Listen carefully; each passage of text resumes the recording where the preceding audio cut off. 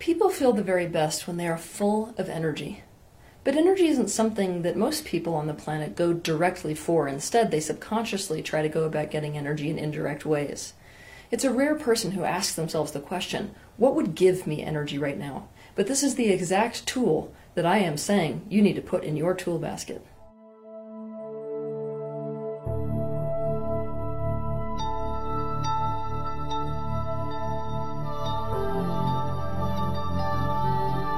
The first thing that I'm going to do is to ask you to compile a very long list, the longer the better, of things specifically that energize you, the things that feed you. What gives you energy? I want you to make sure to include things that give you energy on a mental, emotional, and physical level, knowing, of course, that everybody's list is going to be different.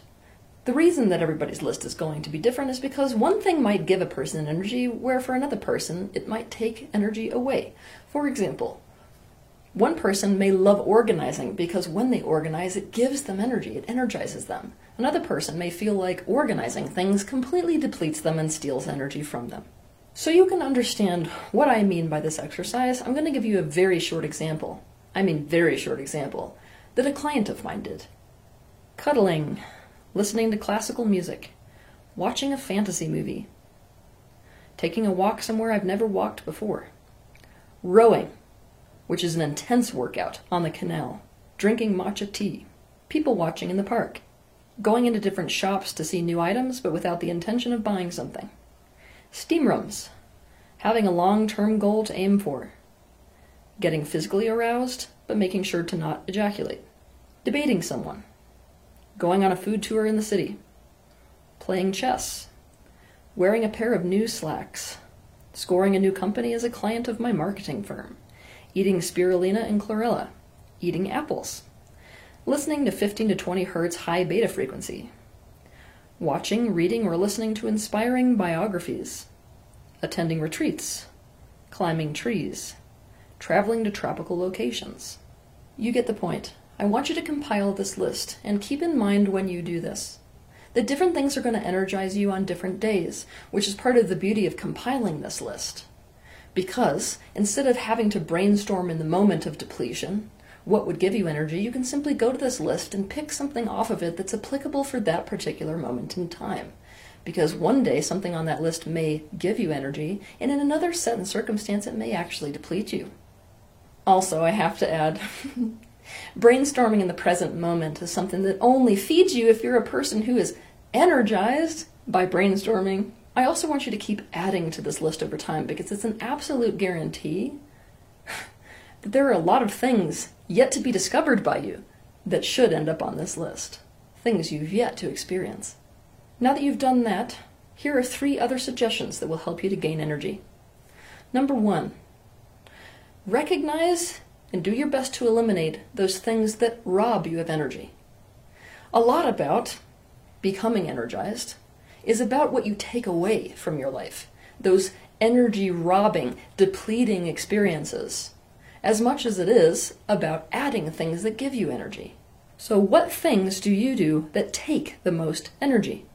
And I want you to keep in mind that there are things where energy expenditure is something that is a necessary element of whatever you're doing, or what we would call effort.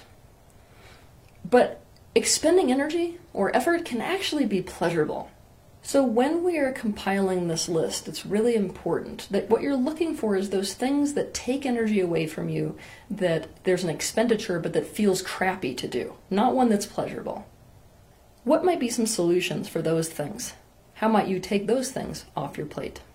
2, meet your needs directly and go for things that give you energy in a direct way.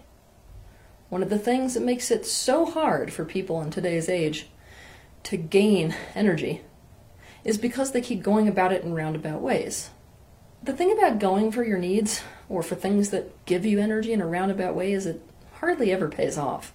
For example, we may help someone in the hopes that they'll reciprocate by giving us gratitude, or we may pour our energy into work so we can earn vacation days. This is rather like fishing for energy or fishing for your needs to be met when there's no guarantee that you're going to actually catch that fish. When it comes to energy and needs, you want to be as direct as possible. To understand more about this, you can watch my video titled Meet Your Needs. 2. Do things you love simply for the process of it, or the doing of it. And do things you love for the achievement, or the end goal, only if you can guarantee that end goal will come about, absolutely come about, and in an immediate way. When I explain this point further, it's important to know that I'm not actually advocating for you to get rid of your long-term goals. Keep those long-term goals, but you're definitely going to have to put more energy into goals that have an instant payoff if what you're dealing with is energy depletion. When we engage in doing things that we love for the doing of it in and of itself, we are fed with energy at the same time as expending it. We absorb at the same time as we emit. This is one reason why people who choose careers that they love doing have so much more energy and experience much more well-being. But here's the thing. Achievements and outcomes and goals and destinations also give you energy, as long as they actually happen. So when it comes for going directly for energy when you feel depleted, do those things where it's not about an achievement or an end goal or an outcome. It's about you love the doing of what you're doing so much you could do it forever. And focus your energy on doing those things where you really love doing them for some sort of an end result, but you can absolutely guarantee that that end result is going to be an instant gratification scenario and more immediate than a long-term gratification scenario. Given everything that I've just said, keep in mind that it's important to fill up your days with things that give you energy. This way, you can maintain your state of energy.